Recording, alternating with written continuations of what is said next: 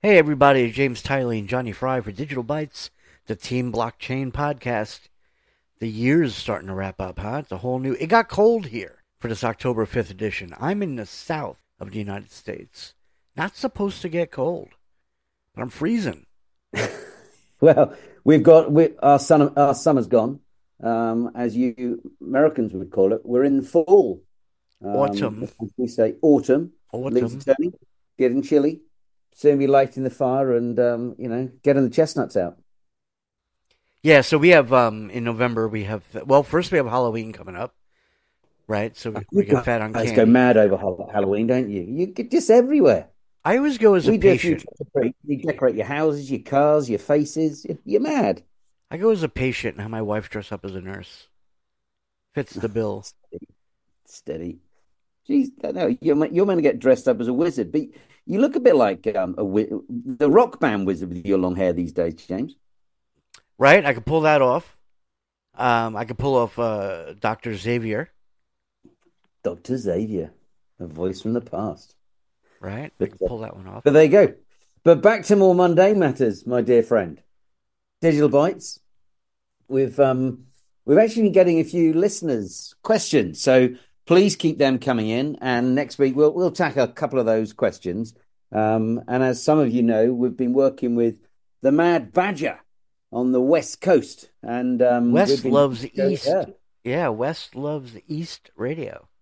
West Loves East. And this week we did something with Groovy Goddesses with her.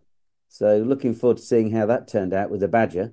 So yeah, West Loves East. It's a radio station based out of Seattle. So check it out. You might find it really interesting.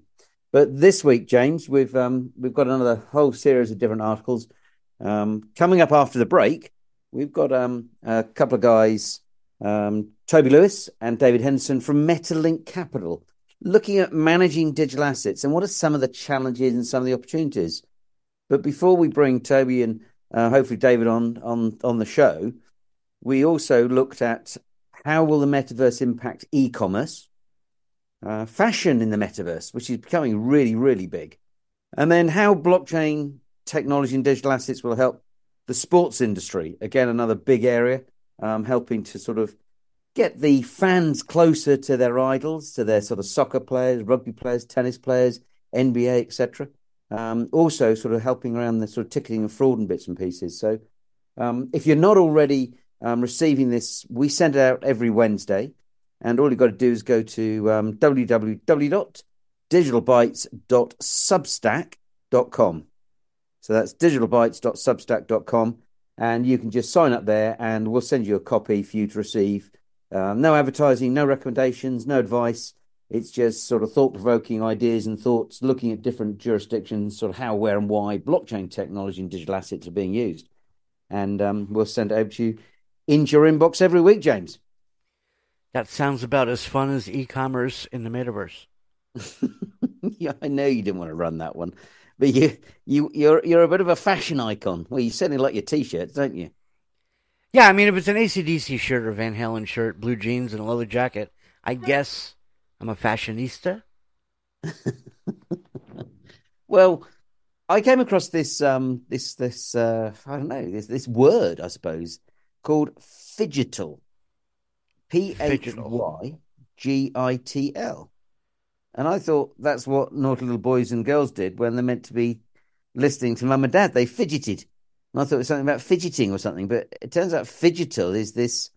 It's a new word, and evidently fashion companies are becoming phygital, which basically means they're trying to integrate what they do in the sort of digital virtual world, which is, part of that is obviously the metaverse, and how they actually then integrate that with their sort of bricks and mortar stores and to some extent, some of their online activities. So this is a new word which seems to be having quite a big impact given some of the numbers of the fashion industry, James. So, are we talking? I guess we'll have to go through the article, but are we talking about brick and mortar with, introducing the metaverse to them, or the other way around? As they say, it can swing both ways. But what's interesting is that you've got, you'd think, fashion, metaverse, it's all a bit touchy feely. Who really cares?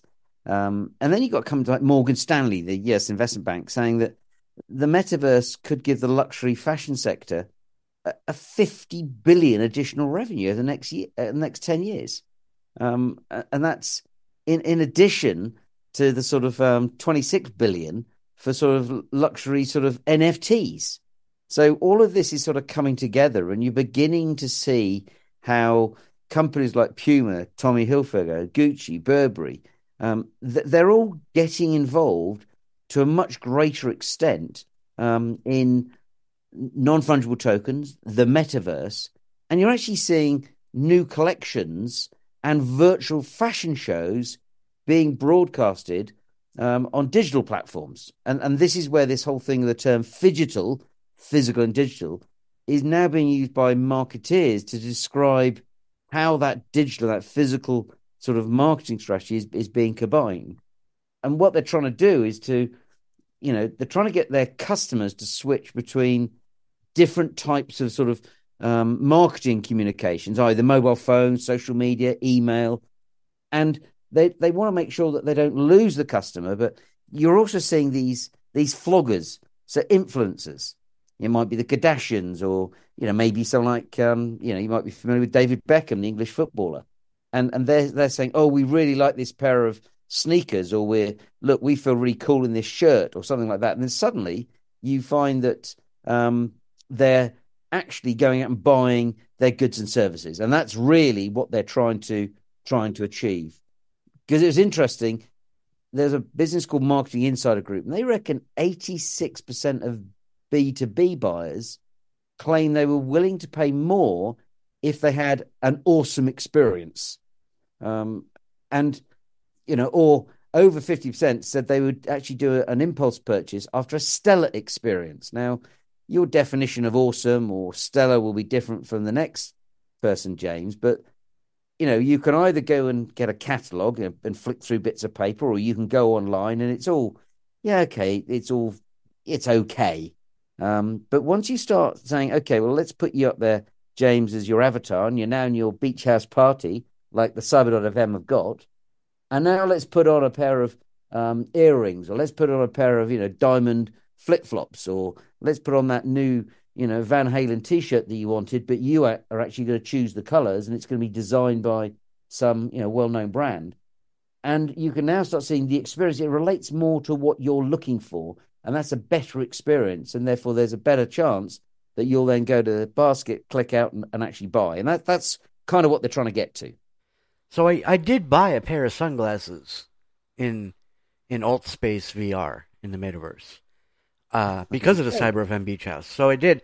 I was visiting an area, and she had a sunglass thing in her store, and it was really kind of cool. You picked them up, you put them on, you looked in the mirror that was on the wall, and you're like, all right, I like this. This looks good, and then you paid for them. I did do that. Well, there you go. So this is that's just a classic example of we've seen the French Fashion Week and Haute Couture Federation. They're actually going online and actually going to be holding it in a virtual environment. You've got other people reckon that there's an outfit called Report Linker, and they reckon the metaverse in the fashion market is poised to grow by 36% compound annual growth between now and the next 4 years. So we're seeing some pretty interesting growth figures. But what I particularly liked when we're looking into this sector is that you're probably familiar with the fashion magazine called Esquire. And Esquire was trying to explain the fashion industry's interest in the metaverse. And I love their quote, which is, if the metaverse is about being seen, and it is about being seen, then fashion should be one of the killer apps. Because if you think about it, you're in the metaverse. How do you stand out? How are you seen? Well, you're going to be seen if you're probably wearing or doing something which is a little bit wacky, and you're going to attract people's attention. Well, if you're doing something wacky, or you've got something which people want, it's a high fashion icon, high fashion item, then that's going to attract people to potentially want to interact with you and maybe do business with you or maybe just hang out with you. So you can see, why being seen actually is going to be a big thing in the metaverse. So, but it's not just about what I call waffle. We are seeing, you know, Gen Z millennials and Gen X consumers, they're meant to be spending about 5 hours a day, according to McKinsey, in the metaverse. So if this is the case, they're not going to have a lot of time to physically put on clothes and dress up and go out. So they're probably going to be happy spending money in the metaverse on their virtual wardrobe. So you begin to see why the fashion industry is taking this whole thing much, much more seriously. And no surprise, you're looking at companies having generated already tens of millions of revenue in the metaverse. And NFTs, non-fungible tokens, are very often the mechanism they're using to actually do that. I'm going to have to get a virtual personal shopper. I bet you like worldwide famous type personal shoppers could make themselves available in the metaverse and be like, hey, I'll help outfit you. Absolutely. There's a whole career there. Well, I think as I was telling you, I was at a wedding early in September in Cape Cod, and I bumped into a lady who is a declutterer. And she works in Hollywood, and she goes into sort of famous producers and film directors and, movie stars and declutters their lives, their wardrobes, their houses. So if you've got a declutterer in the physical world, why not have a virtual dresser in the actual world? I should have such problems. But James, one of the other articles we wrote about was how blockchain and digital assets impacting the sports market. All right. Let's talk about sports. Sports is a big deal. In America, you cover it right here. Ticketing, rights to broadcasting of the NFL is almost... I don't know what I want to watch my words, but do not illegally broadcast an NFL game. Just don't do it. You have a better chance at... Remember the VHS warnings when you rented a movie? Yeah. Yeah, you have a better chance of getting away with that, as we all did growing up in the 80s. Do not, man. If it was a football game, they were hunting you down. I can only imagine what blockchain would do for transparency of rebroadcasting. Well, absolutely. If it's on the blockchain and you'll get caught, then you're banged to rights, as I say. But one of the things that we came across was he's quite a well-known soccer player here in Europe, chap called Kylian Mbappé. He plays for Paris Saint-Germain, and he's a French lad who also plays for the French football team. And he basically turned around and said, I'm not prepared to have my photograph taken. I'm not prepared to endorse the French football. This is the French national football team because I don't want to be associated with online gambling and fast food. Okay. So he knows the fact that obviously the French national football team and some of the venues and stadiums they'll be playing at as we come into the World Cup will be saturated with online gambling adverts and with fast food adverts. And he said, I'm not prepared to have my photograph taken in that environment. I want to protect my rights. In this case, it was his image rights. And as a result of that, the French FA has agreed to review the situation and ensure that his request is seen to. Otherwise, they're going to be short of one of their key players in the up-and-coming World Cup. So it just goes to show exactly what you're saying there. With the NFL, they're very, very strict in terms of who can screen because it's a lot of money involved. At an individual level, you're also seeing individual players saying, nope, I'm not prepared for that to actually happen. But what's interesting is that, and we were mentioning non-fungible tokens a minute ago when it came to the metaverse, but what non-fungible tokens can do, they can effectively, if they're programmed correctly, for sports people. Let's say when, years ago when, years and years ago when England won the World Cup back in 1966. So I am going back a long, long time. That winning goal, or you may remember there was a football match against Argentina and England, and Maradona just lifted his hand up and managed to deflect it over, and he wasn't a goalie, over the goal. It was called the hand of God. Well, that actual picture, that actual image would be worth a lot of money as an NFT. But every time it was then sold, the digital version was sold to someone else. In theory, the person that owned that digital right may have been a Getty photographer, or it may have been Madonna himself, because it was him that was doing it.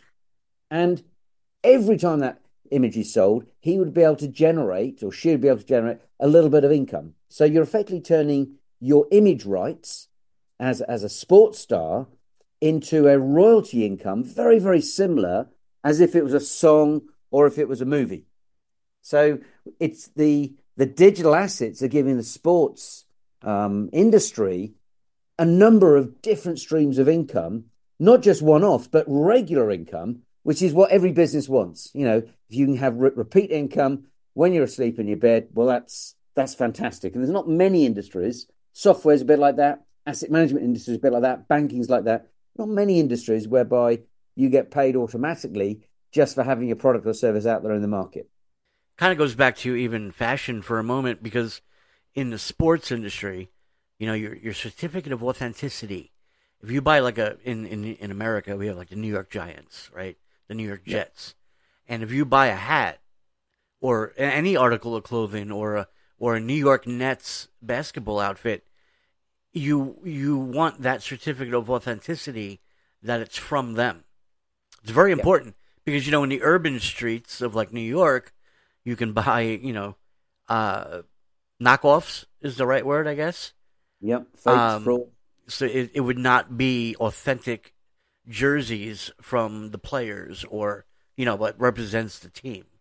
It's sports. That's an entire industry right there. Well, it's a massive industry. And, again, go back, depending on the listener, if you had a basketball, a baseball, a football, a rugby, a tennis ticket, that was to see the final of your particular favorite star, and it was in pristine condition, you could sell that ticket for almost certainly more than the face value that you paid for it 10, 20, 30 years later.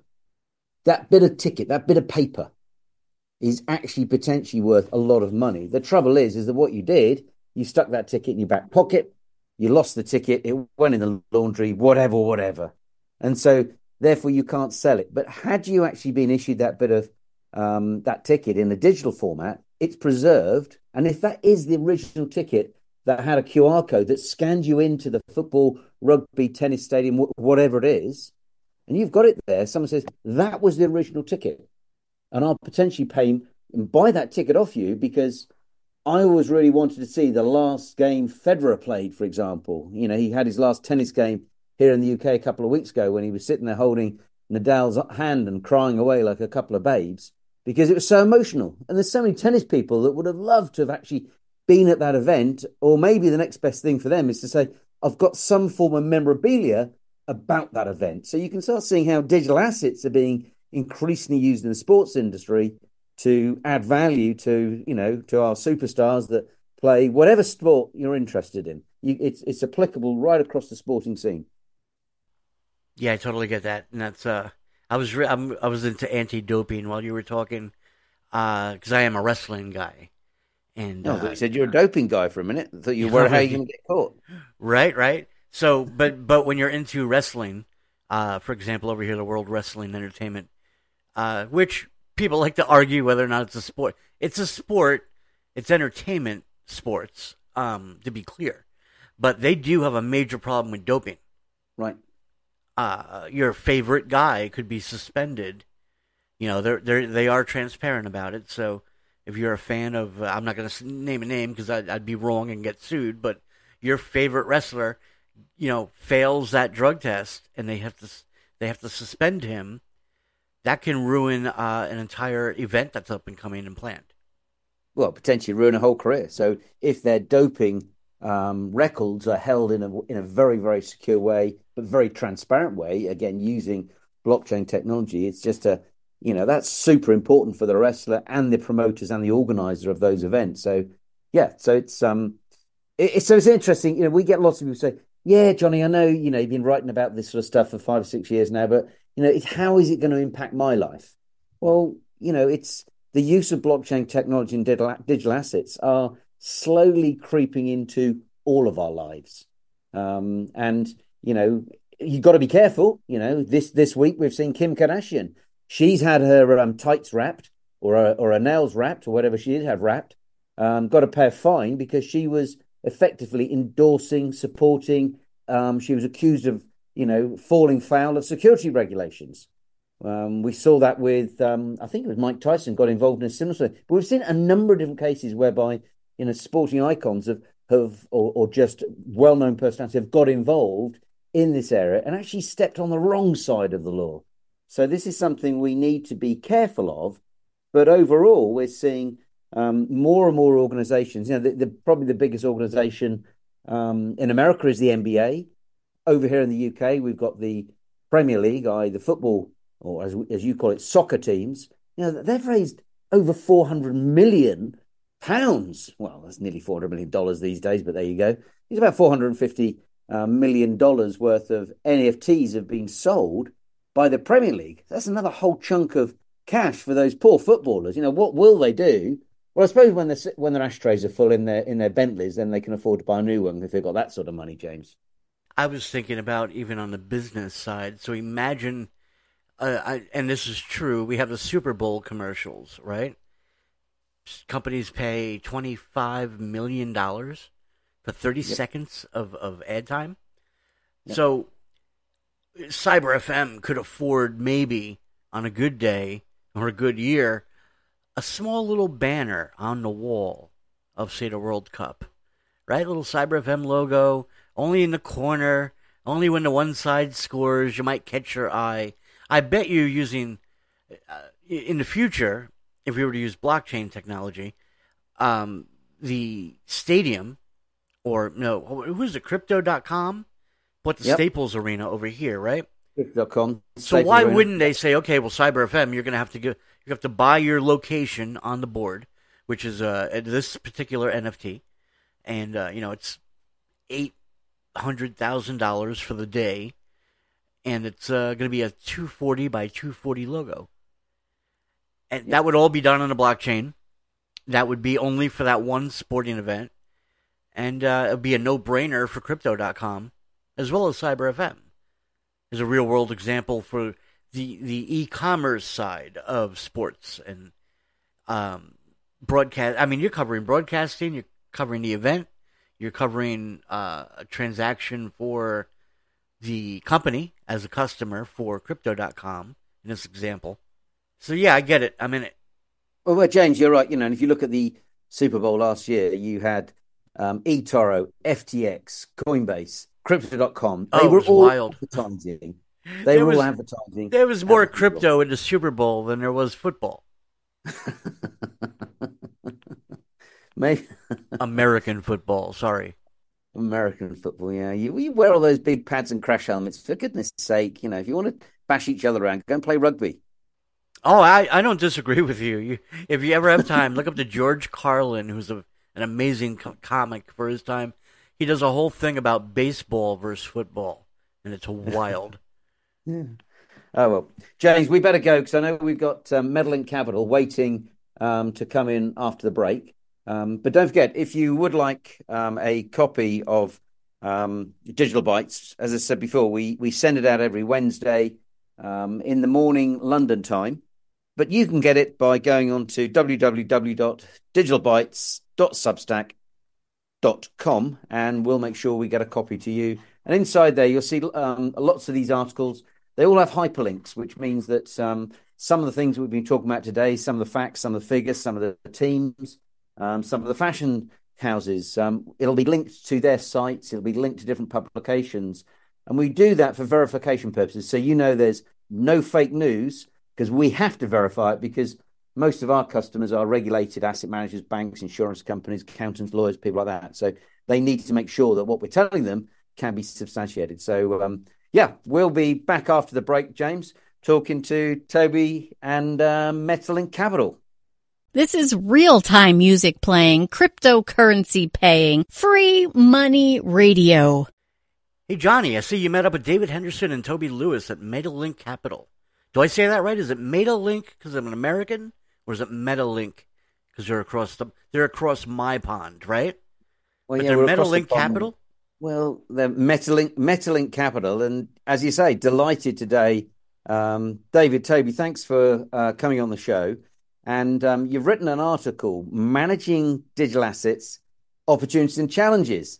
So, come on, the markets have been awful. Here we are, beginning of October.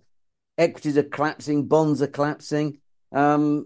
Is this the right time? What's going on? What encouraged you to write the article?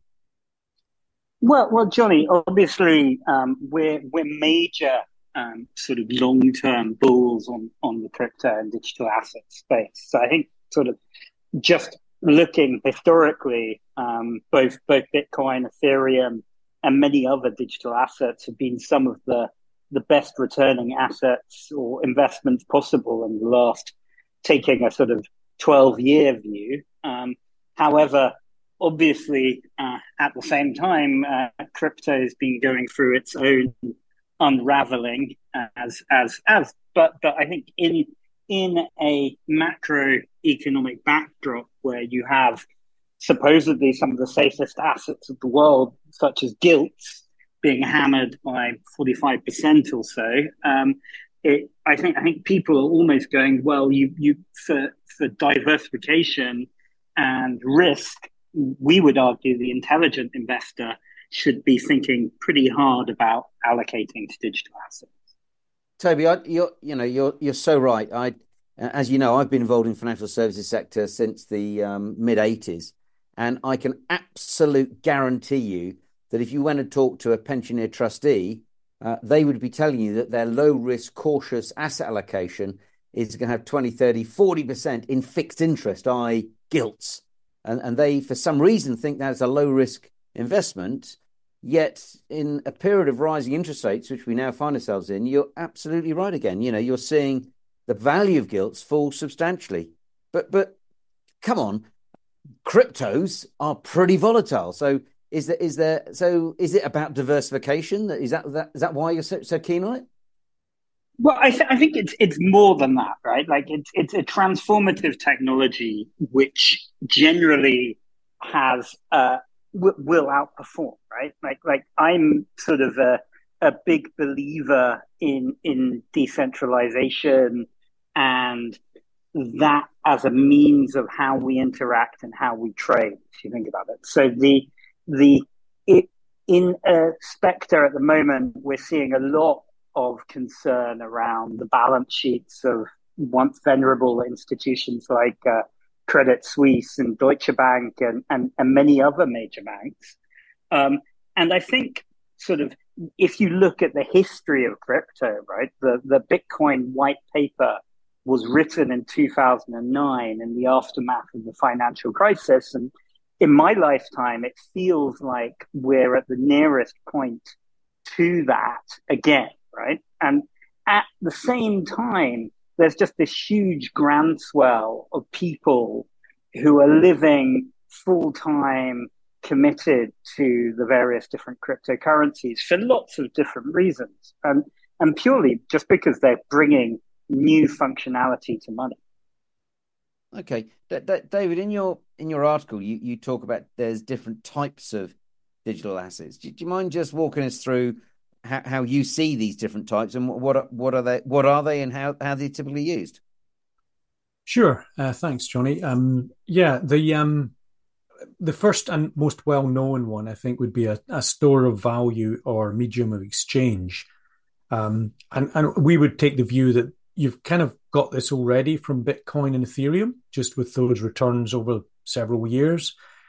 But the extreme volatility in almost all crypto invalidates this as for some people, as a valid definition for these assets. But they still over time hold value in our view, as the returns show. I think we put that in the article. You can see the chart, and the returns are spectacular. If the negative returns are also spectacular, but over time it does balance out. If we then move to stable coins, we have to leave aside the ones which have been unstabled Let's just make up a word there. That this is depegged. Yes, they've been unstabled by the market, which is going to happen. Has happened to other institutions and other things during a crisis. It's the weakest link which gets broken. But those stable coins, an essential part of any strategy, for allowing investors to move in and out extremely quickly and inexpensively into a more or less safe haven. Another asset category would be NFTs, which are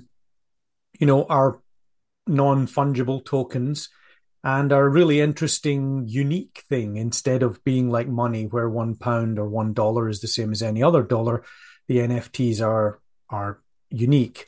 And lots of different things these can be tied to. And we're excited about it from membership point of view, entry to organizations, certificates of completion, as well as all the art purposes that you've seen with the Bored Apes and all the other things.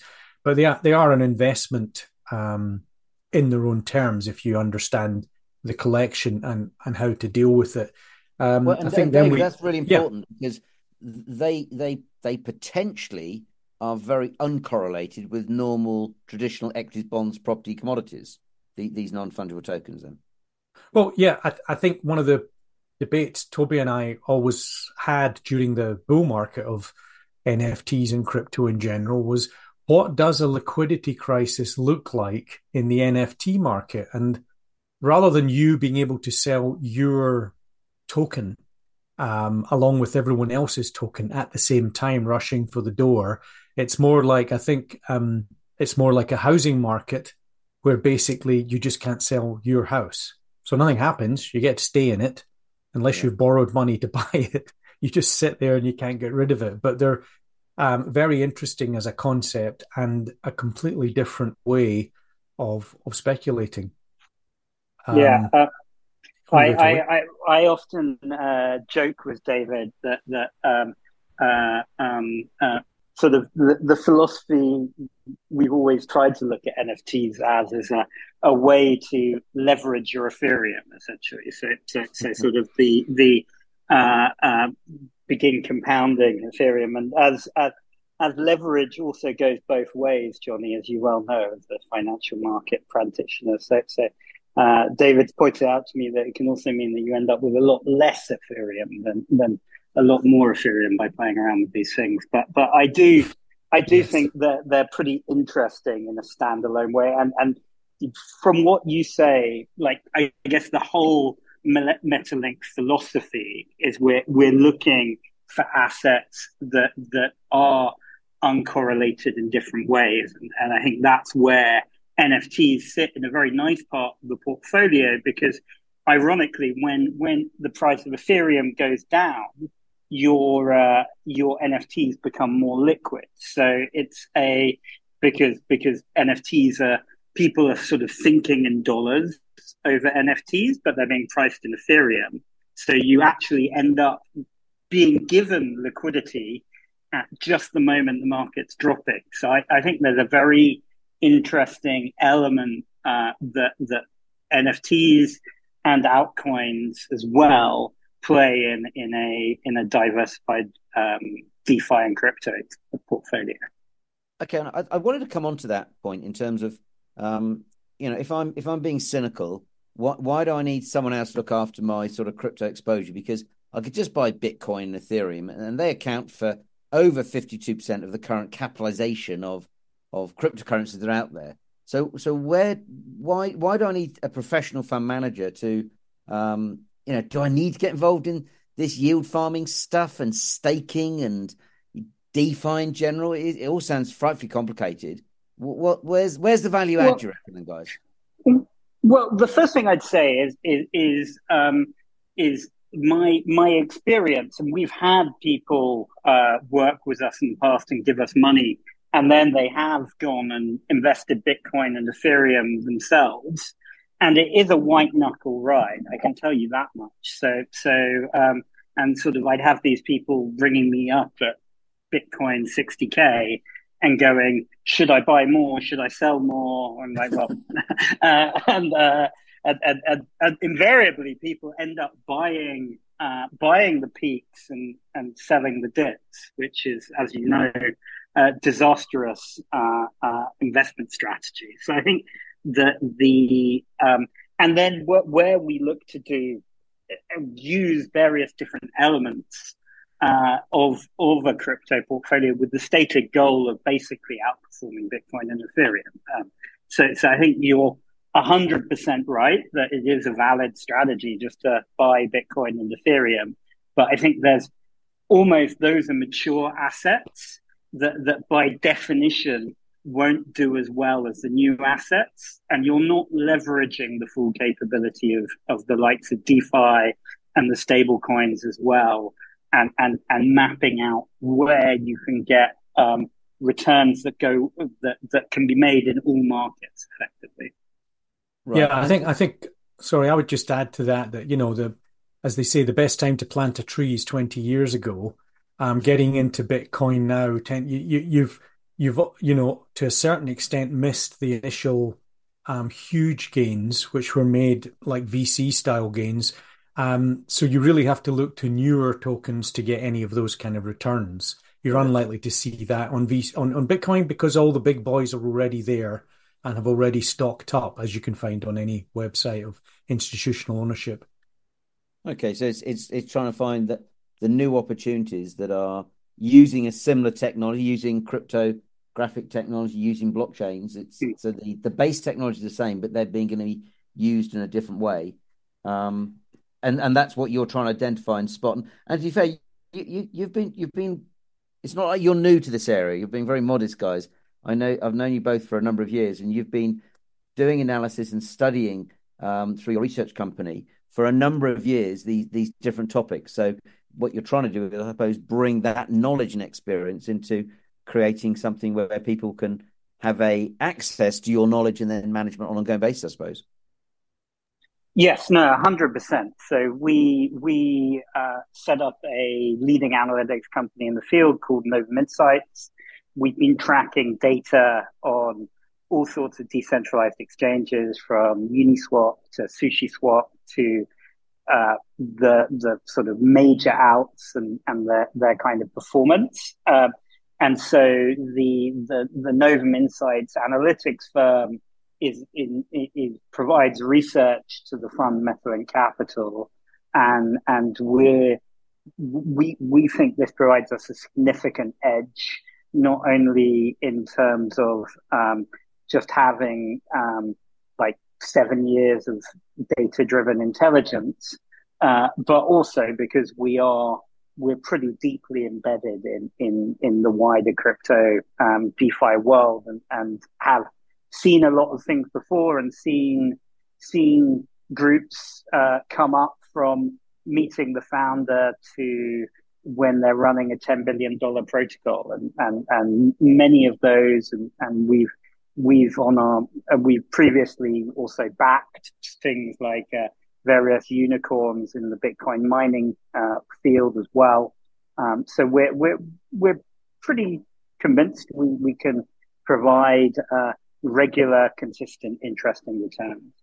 Okay, brilliant, James. I know we're cracking on with time. Any particular thought that springs to mind while you've been sitting listening to us yickety yak on?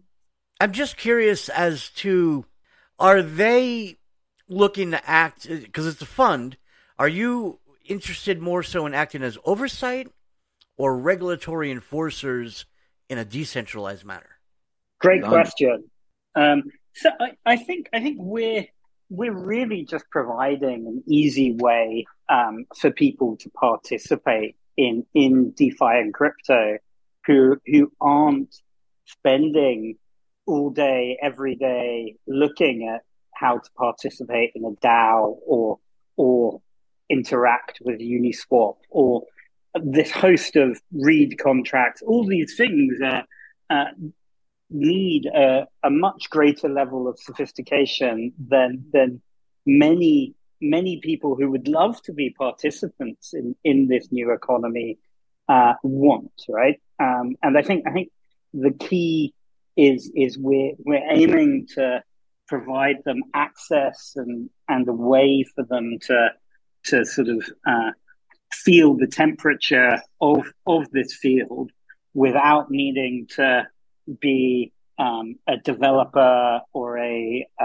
frontier sort of investor themselves, right? So and I think we see that there's huge demand from people just to go, look, I love this crypto thing, I love what it's like, but they want people who can help them be navigated through that space. So you're opening the door proactively for the normal people of the world.